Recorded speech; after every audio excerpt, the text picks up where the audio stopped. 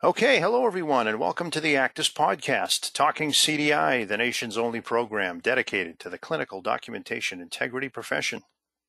The Actus Podcast is a bi-weekly program dedicated to bringing you closer to the difference makers in CDI and sharing the latest news and information relevant to the CDI profession and Actus.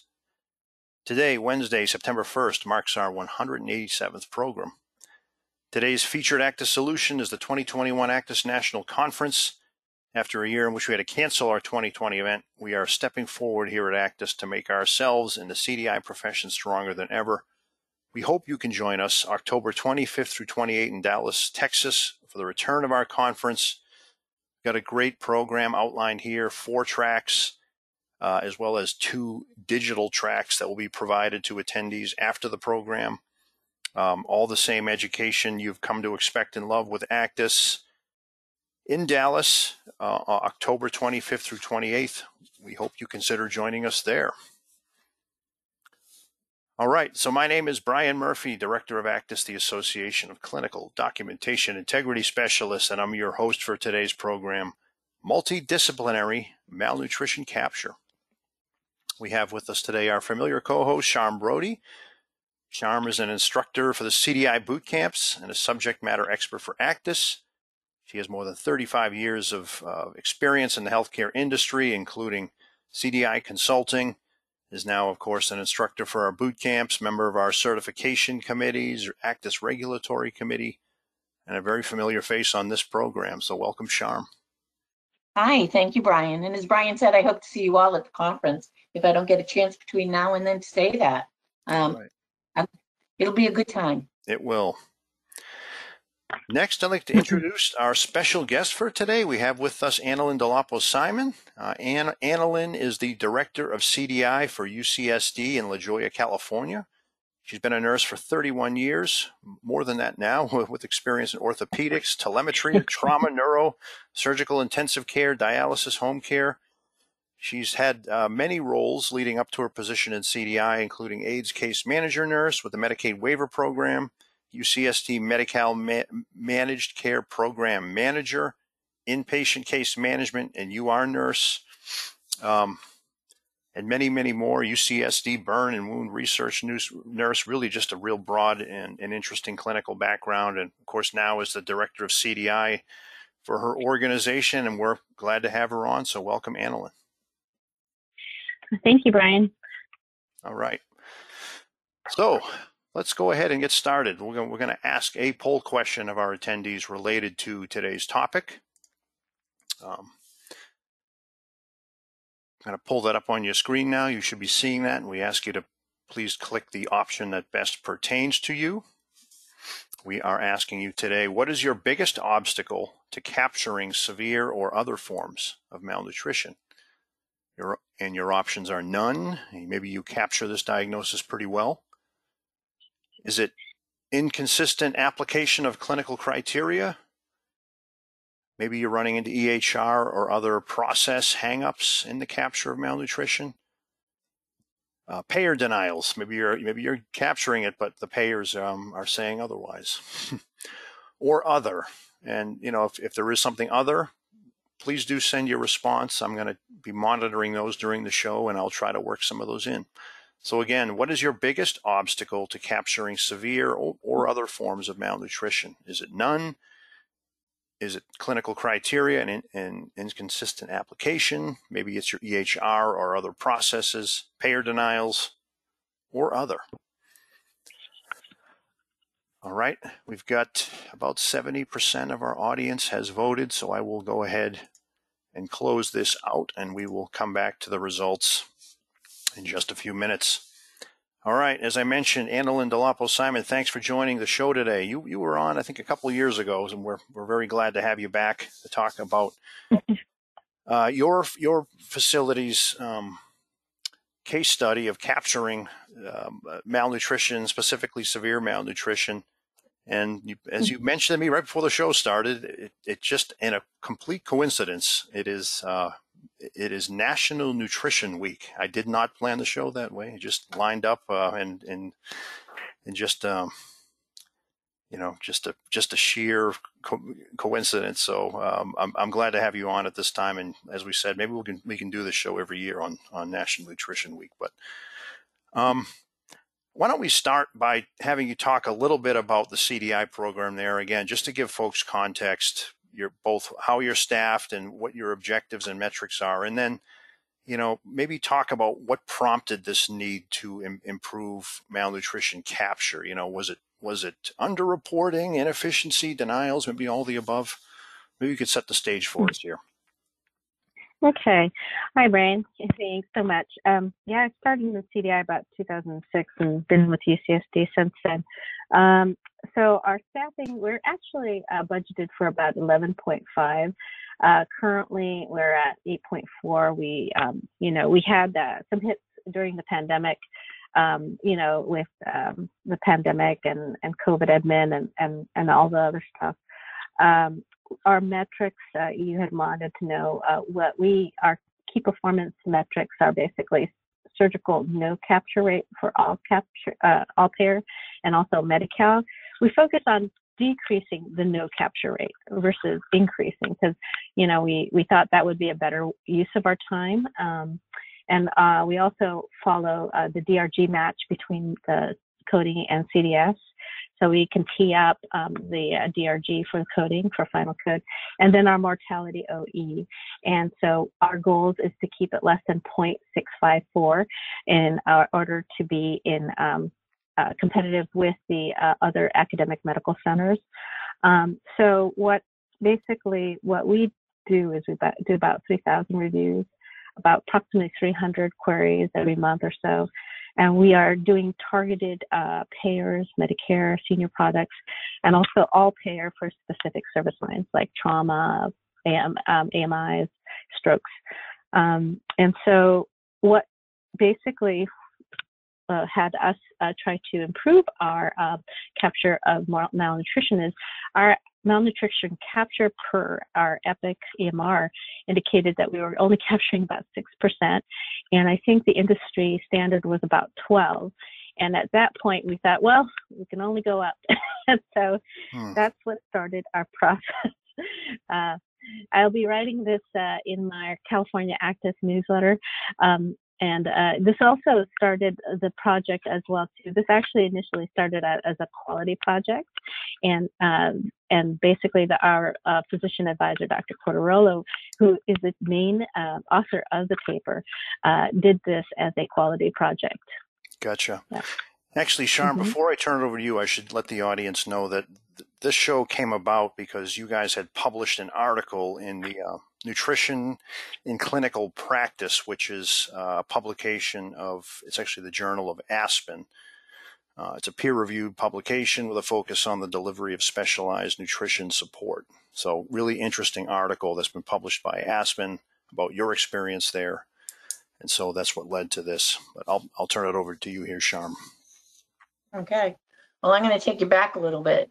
So in 2015, your nutrition department adopted the and Aspen clinical characteristics and implemented the nutrition-focused physical exam assessment, gives the acronym NFPE/A, into its clinical practice. Can you talk how it was done across so wide a care team and some of the biggest challenges you faced with this? Because malnutrition is hard. Well, basically, I sent Brian a little snippet of the PowerPoint, and it kind of shows where we started out as in the beginning. There's an arrow there where we started out basically doing the workshop run by the nutrition department. We had a hospitalist and a family medicine champion who also took the workshop, and then all of my team took the workshop. So the CDSs learned the NFP alongside the dietitians. So we all learned together because at that point, no one really knew what the definition was. And so, physicians were giving me articles from Paris a long time ago, 1997. And it wasn't really specific. And I was really so happy that an association actually clarified that. And so, everybody's seeing this laboratory data are not including the criteria and 6 of the characteristics of malnutrition. Oh, wow, paradigm shift. That was a big paradigm shift because, at that point, they were saying pre-albumin's low, albumin's low, but it was actually a really good indicator of inflammation. So this is one of my presentations I did way back, almost 8 years ago, and it still works because it was a shift. And so, we did a presentation to Coding, who has been a great partner in all of this. And also we created a EMR malnutrition drop list and basically continued to work on that. And also the RD is also notified the physicians as well, if the patient's made a nutritional diagnosis, whether that be malnutrition, mild, moderate, unspecified, and or severe. And we also had a template as well too. And then as for CDS, since we're on site and front facing and the face of the query, we updated all our teaching materials, provided handouts, and we also do the boot camps for family medicine, and surgery. And then in 2016, we were able to put it into the internal resident handbook. And we used the AND criteria for malnutrition in their handbook in collaboration with Brian Richards, who is a nutrition manager. And we continue to do the education for surgery and medicine. And in 2019, in collaboration with the CMIO, IS, Dr. Corderola Nutrition, we developed a smart link in the EMR where the RD flow sheet with all their notes and all their criteria actually drops into the EMR discharge summary. And it's fully editable, and it's also, you can also delete it as well too. But we always ask the interns, well, why did you delete it? What did you think? Did you disagree? And so, I know there's one of the questions, what was the pushback? One of the more creative pushbacks that I got was, well, Annalyn, she's a petite Asian female. And I'm like, okay, so am I, but I eat. Please focus on intake. Please focus on the weight loss. Please focus, just because somebody looks petite, even the morbidly obese sometimes can have malnutrition, but they're not eating. That's the thing. And they're losing some weight. They're losing protein. They're losing muscle mass. They're losing fat. And so, we basically had to teach our entire organization on how to do this. And we've got really great feedback. So if you go to the next one, they said, well, Annalyn, can you just make it easier for us? This is just a pictorial view of what happened since 2013 when we all collaborated. Remember our actual was actually 6%. And so we slowly crawled up and got to 8, and 12.6 is the current at this point. And so we continue to do the on-site boot camps for surgery and medicine and family medicine. And then we also follow it up with education and being on the floors and just making sure that, hey, don't forget that malnutrition, and also identifying providers who don't use the EPIC. Sometimes they like to dictate.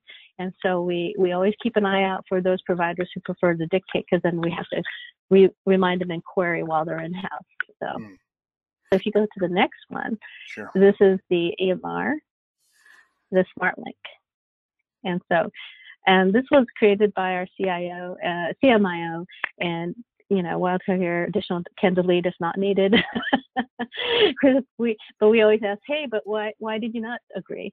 Let me know. Because sometimes it's just an educational opportunity, and that lets us know, hey, I have to talk with this provider about what he knows about smart malnutrition. Maybe, we meet one-on-one, because there's so many things. Malnutrition is a HCC, MCC, CC, and also Vizient, and also works for your Elix Hauser as well, too.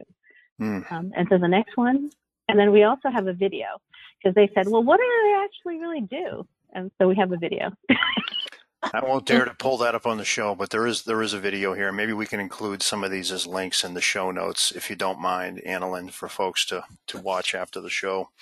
Really appreciate you sharing some of this with us. You know, you already talked a little bit about the positive impacts you've made. I think you said you went from 6% to 8 to currently 12.6% capture rate. Could you just talk about some of the improvements you've made there, as well as the impacts that have occurred subsequent to this capture on reimbursement, quality metrics? You also, one of the things I liked in your article was you pointed out how it actually has maybe saved some costs. Obviously there's going to be higher payment for your hospital potentially here. I'm not going out of the box by saying that, but you've actually cut down on some of this unnecessary testing and other things to get the diagnosis in there. So can you talk a little bit about that for our audience today? Yes, Dr. Cordarolo in her paper mentioned that other hospitalists were also talking about things we do for no reason. There is an article by the hospitalist, and one of them was running albumin all the time and prealbumin. Not that it can't be used, but the thing is that it was a better indicator of inflammation rather than malnutrition. And, if you go all the way back to that paradigm shift with the little bird coming out, that was a big educational opportunity, because we still had surgeons that said prealbumin low, malnutrition. And so, we wanted to make sure we captured it as accurately as possible. And that's supported by the content experts, which is and Aspen. And that's what we follow for malnutrition. So. Good work there. Thank you. I honestly, can I tell you, one of the things that you've said is that I really liked the fact that you said that your team participated in a workshop. Collaboration is really nice, and absolutely agree that we should be collaborating with our dietitians, but a workshop that just, it stuck with me. The minute you said it, I thought, oh, that was such a good idea. Yeah, and we had to understand what they were doing, because generally what we've told us, we're not touchy-feely people, but you can't really do an NST without it. And we understood, because there are times when you cannot do an NST, like a person who's actively dying or on hospice. So this is when the CDSs get activated, and we look for all those clues, the cachexia, the wasting. We have to know those things. We cannot not know those things. And so it was really good for us to participate. And at that point, I only had 3 CDSs and myself. And, it was also, I think, pivotal, because it helped us get to top 5 in Vivian that particular year. So that truly was really good. But yeah, and the thing is that the UCSD still does the a national workshop at UCSD Jacobs. It's been virtual last year because of the pandemic, but we still continue to do that to teach others in our community about malnutrition. Oh, very good. Great. All right, so let's talk about some of the heavy hitters. So you've seen the Office and Inspector General released a report in 2020 about severe malnutrition, and many payers have also put this diagnosis in their sites. I think it's been in their sites for quite a while. Do you have any fears that you might be a bigger target? Have you experienced any denials or pay a pushback on the criteria you are using as a result of this project? Or has it strengthened everything and the denials are less? I'm just because you are using more rigorous, in my opinion, criteria. So is it a help? Does it hurt? Do you have a big bullseye on your back? Well, first off, the thing is that I believe that our goals were pretty realistic. We didn't want to be the very top of the most. I think that we only compared ourselves to the top AMCs where we know we have a really sick population coming towards us with our cancer center, our trauma, our transplants, and all that stuff. And so we really kept a modest goal. And the other thing is that the multidisciplinary malnutrition, when you look at the nutritionist notes, they're fairly complex. They're fairly full of all the information. And it's echoed throughout the chart, with nursing picking up the documentation, and then the physicians picking up the diagnosis and signing off on the recommendations, like the MEGAs for appetite stimulation, the daily weights, and the protocols that are initiated, because our content experts, the dietitians, identified these diagnoses. So it's definitely a multidisciplinary malnutrition with a nod towards our content experts, the nutritionists. All right. Good. Well, Annalyn, this has been great. Really appreciate your time on the show and explaining this process thoroughly and the success you've had. Are there just maybe any final takeaways for our audience that you want to say if someone's listening? And I'm already seeing comments about folks asking about the smart link and how that works with the problem list and sharing any malnutrition templates. You've really got a great response here. But any takeaways for our audience on this topic? Well, we're an academic medical center, so we always have job security every July when the interns come. every now and then it gets deleted by accident because people forget why it was placed there. So we always get to come back every July, no matter what. The thing is that I think as long as we all support each other and know our scopes, and respect our scopes. At CDI, I know what my scope is. I know what the nutritionist scope is. I know what the physician scope is, and the privilege of diagnosis. And I always tell my interns, you've earned that right of privilege of diagnosis. We need your assistance if you agree with this dietitian who has been trained on the NSP, to provide your feedback. If you agree, document in the EMR. If you disagree, please let us know. I need a response. And then we also have a team that's out there and working with our interns and residents during a pandemic and supporting them. Yeah, we're going to get into the pandemic a little bit more in just a moment here. But before we do, I wanted to just quickly share our poll results. Again, we asked our audience today, what is your biggest obstacle to capturing severe or other forms of malnutrition? Highest bucket, 35% said inconsistent application of clinical criteria. 24%, about a quarter, say they don't have significant problems and capture that diagnosis well. 22% payer denials, 10% EHR or process hangups, and then 9% other. And I will we'll take a look to see what those other responses were here. But any thoughts on this, Annalyn, from your perspective on these poll results? Anything here surprise you or not? I'm surprised about the inconsistent application of clinical criteria. The criteria are pretty clear, but Right. I think maybe the interpretation of it, and maybe we can probably do more education for, the clinical staff. Also, with the CDS team, participating in a workshop at your hospital really helps. I now understand, why people are lifting up bed sheets to look at legs. Yeah. The legs don't lie. Right. Well, yeah. Appreciate that, Annalyn. Just a couple other comments here that came in for some of the other results. Physician writing, supporting documentation once dietaries provided their consult findings. So yeah, maybe that echoed physician documentation is not there to support dietary. Physicians not answering the query. That's probably a valid. One else says educating providers on the criteria is their biggest obstacle. And someone else said providers are not documenting the malnutrition, even with an RD documenting the diagnosis in the record. So again, sort of that non-agreement there between the dietitian and maybe the attending physician. So interesting stuff. Appreciate everyone's responses here. All right, I'm going to, at this point, switch over to our In the News segment of the show. If you don't mind me, I'm going to go ahead and just pull something up here for those that are on the live program today. So In the News is a regular segment featuring the latest news and industry updates relevant to the CDI profession and to ACDIS.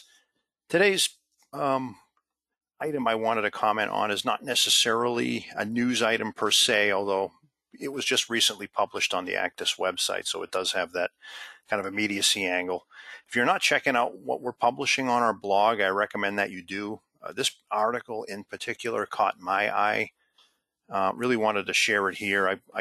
We've only got a few minutes left, and I'll sort of summarize what's in here. But this is a guest post from Marlene Goodwin Isola, And it's really about the emotional toll that's been placed on actually CDI professionals as a result of the pandemic. We know and we respect and we empathize with all the frontline providers providing patient care. But this particular article is really about folks reviewing the charts of patients that have been admitted with COVID-19, and in many instances, the outcome was not good for that patient.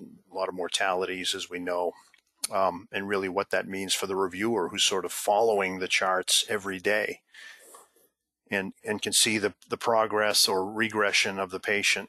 And just a really good article here. And it starts with a little bit of a story she tells about a colleague who was leaving the CDI profession because it was too sad that she had had previous experience as a bedside RN on a telemetry unit, and explained that often did not have the frequency of a grim prognosis for the patient.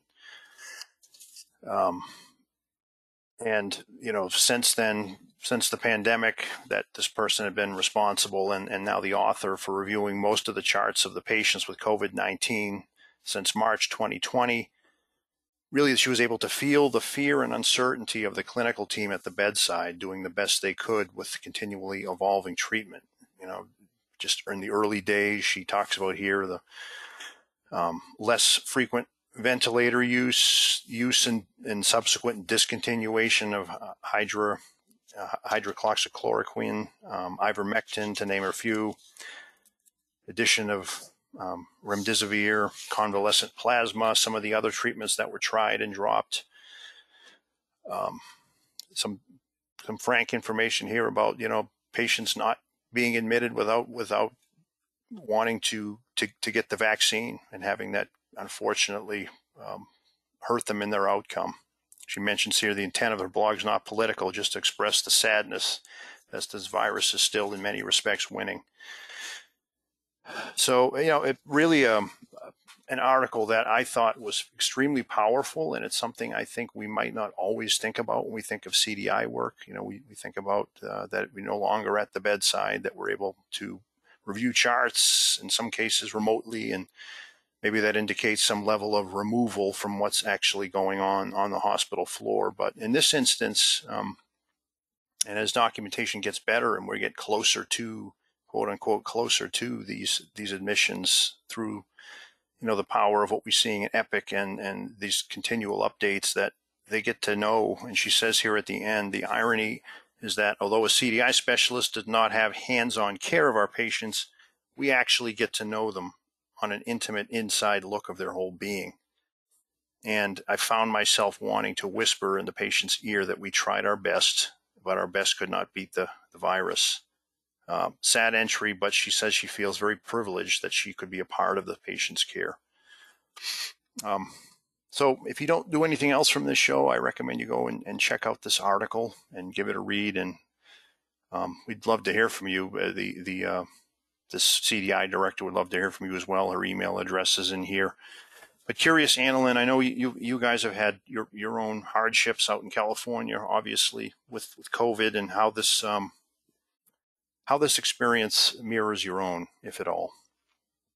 Yeah, I totally resonate with that. I remember sending my staff home for 8 weeks and being the only CDI person at UCSD, and it was eerie because hardly anyone was there. But we have a ringside seat of tragedy and also triumph, and we can't look away. It's part of our job description to be the analytical person. But no, and I'm speaking out this to the universe out now. No, CDSs, that your contributions are very important to the body of research that will help our providers, our research, and the WHO beat this virus. Please practice your self-care and practice gratitude, because sometimes that is the biggest lesson in all of this, is that sometimes, though you may see and witness this, it really makes you really treasure your loved ones more, your friends and your family. And also, being active. I vaccinated. That was my coping mechanism. I did the Petco vaccination, And that really helped me a lot. And from being the sidelines to really participating and probably helping stop or slow down the pandemic. Mm-hmm. Volunteer, whatever you can do. Yeah, thanks for sharing that, Annalyn. I think those are some helpful strategies. Maintaining a good mindset, being active, volunteering, all good stuff. Mm-hmm. Okay, really appreciate it. Just one last thing before we wrap up here. I'm not going to do an ACDIS update. We're at the top of the hour, but just as a reminder, our 2022 speaking applications for the conference are now open. I'm going to just navigate back here to the homepage. If you just take a look right at the top, ACDIS 2022, we're going to be back in Florida. We're back on our regular May rotation, and we're actually are accepting speaker applications through Friday of this week. So get those in if you haven't. It's a very easy process to apply. Go right to the homepage on actis.org, click here on the top banner, and get your speaking application in if you want to join us in Florida. Again, accepted speakers, we do waive your admission as well as a co-presenter. So it's a way to get on the podium, spread your knowledge, be part of the great education that ACDIS provides, and frankly, to get a free trip to the conference, in terms of waiving admission. So I hope you can join us next year if you can't make it to the conference this year. Okay, we're going to go ahead and wrap up the show. That will do it for today's edition of the ACDIS podcast. So we're going to be back here actually again in 1 week, not 2 weeks. 2 weeks, as we know, as you may or may not know, will be in the heart of CDI week. So we wanted to skip our regular cadence, get our show in next week. We're bringing another clinical show on the table, community-acquired pneumonia, some of the coding and clinical updates around these series of diagnoses. So hope you can join us for that show. As always, if you have any suggestions for future guests, ideas about the format of the show, we'd love to hear from you. You can reach me at bmurphy@actis.org.